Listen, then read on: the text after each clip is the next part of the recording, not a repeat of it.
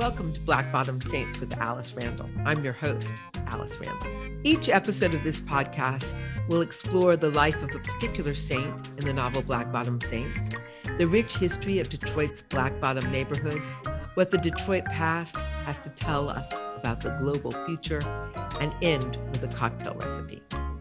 This podcast is for people who have and have not read Black Bottom Saints. Each episode will be talking about the play between history and fiction and how one informs the other. I hope a stop here is a little like meeting up with the talkative stranger in the lobby of Detroit's fabled Gotham Hotel. This week, I want to introduce you to Ruth Charlotte Ellis. Ruth Charlotte Ellis is the patron saint of the courageous, the salon builders, and those who look out for the kids. When Ari Shapiro interviewed me for Fresh Air, he wanted to talk about Ruth Charlotte Ellis. He was amazed he hadn't heard her story before, and I was thrilled that he was finally going to hear it, and he was going to be an ally that introduced so many new people to Ruth Charlotte Ellis's story. I will let Ziggy give you the bones of his version of her life from the pages of Black Bottom Saints. Ruth Charlotte Ellis was born in 1899 to parents who'd been born enslaved in Tennessee. In freedom, the parents migrated to Springfield, Illinois, where Ruth was born the only daughter and last child in a family of 4 children. Ruth announced she loved women in 1915. In the late 1920s, she announced she loved Cicelyne Babe Franklin. Ruth and Babe moved to Detroit as a couple about 1937 or 1938, drawn to the city, like so many of my Black Bottom Saints, by the promise of factory jobs. After trying her hand at factory work and not liking it, Ruth invested a small inheritance.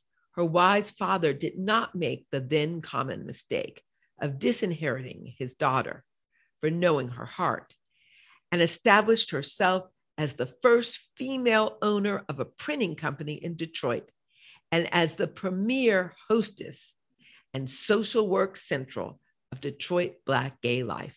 Ruth and her true love Babe created a legendary salon that was a haven for young queer people when there were few such places. They didn't just provide food and shelter and community. They provided money for college and school books. When necessary, the hostesses could turn into unpaid caseworkers. When the couple broke up, Ruth's social activism increased and the party continued, but she never lived with another lover. That's the end of what Ziggy had to say to introduce Ruth Ellis. She's the patron saint of salon builders. A salon is a place that people can gather together to have important conversations. I like to think of this podcast as a kind of 21st century salon. And I believe the Gotham Hotel functioned as an ongoing salon. Both my daughter, Caroline Randall Williams, and I work to keep the Black salon tradition so powerfully embodied by Ruth Ellis alive. All you need for a salon is a question or a topic, some guest, and libations, be it tea or cocktails or wine, and a roof for shelter. You don't have to cook. You can feast only on the words, on the conversation. But you need a roof and you need some drinks, the tea or the wine, so you need some money. Ruth earned hers from a printing press. And that's how I want to start to introduce you into her story today.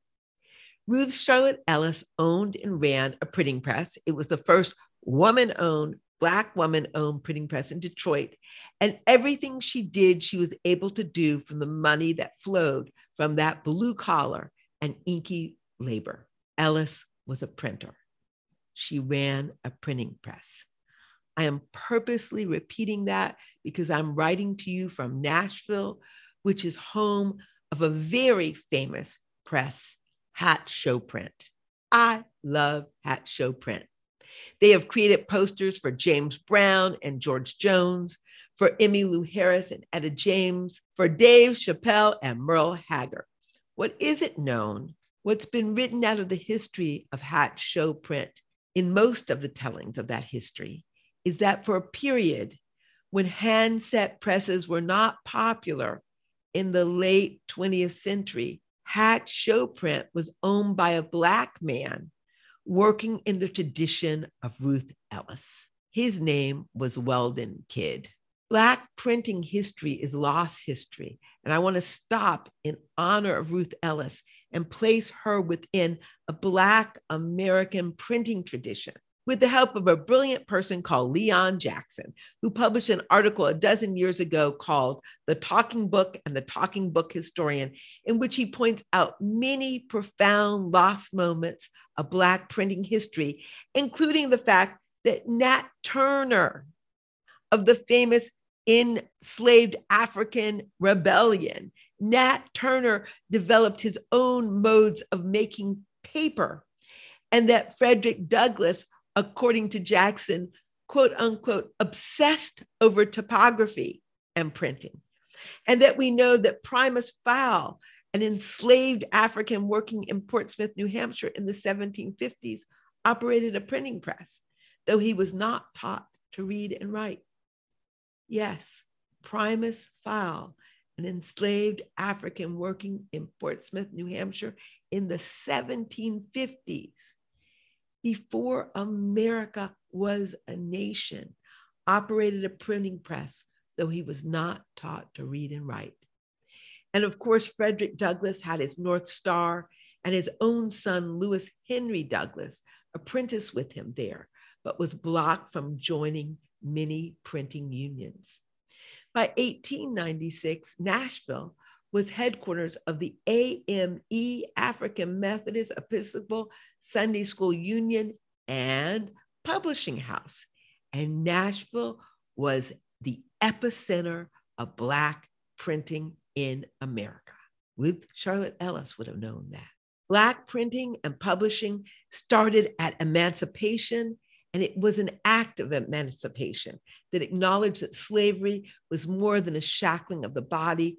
It was constructed as a shackling of the mind, and literacy and printed books, printed language were key to opening the shackles. And it all started with the money Ruth Ellis earned from the printing press. She used the printing press to unshackle the minds of people who wanted to discriminate against queer youth. She used the printing press to provide shelter for her salons.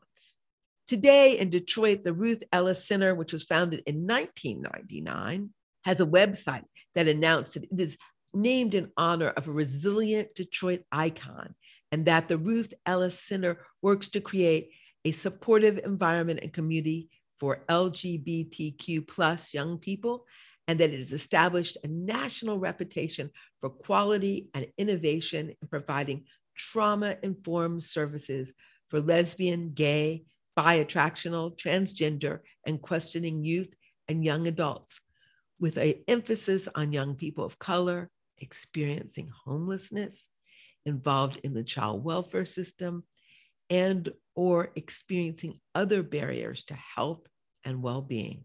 The signature fundraising event for the Ruth Charlotte Ellis Center is the Stride for Pride, the Ruth Ellis Legacy Walk. But the center accepts donations all year long, and I encourage you to consider making a donation. I stopped while writing this podcast to make a small gift, and hope some of you will pause while listening and do the same thing. GLBTQ plus young people who are experiencing homelessness need our support. And I couldn't think of a better way to honor the Ellis legacy than to make a donation and to spotlight the printing work she did to establish herself as a person who could shelter youth and provide for them, who could host a salon, who could support other people's businesses and art. What's a performance without a poster? So to state the obvious that is not so obvious at all, without the Black printers like Charlotte Ellis printing Black posters, Black business cards, Black books, Black newspapers, we have no fully realized liberation. Libation for the feast day of Ruth Ellis. Printers Ink. Bourbon, blackberries. Fill a cordial glass full of blackberries, top with bourbon. Drink. Next week, we'll be talking about arguably the most important saint of all, Billy D. Parker, and the power of the Black audience. Until then, keep zagging with Ziggy, and always remember, joy is radical. I am Alice Randall, and this is the Black Bottom Saints podcast. Tennessee. This podcast was produced by Chelsea Crowell and Aaron McNally. The theme from Black Bottom Saints was written and recorded by Louis York.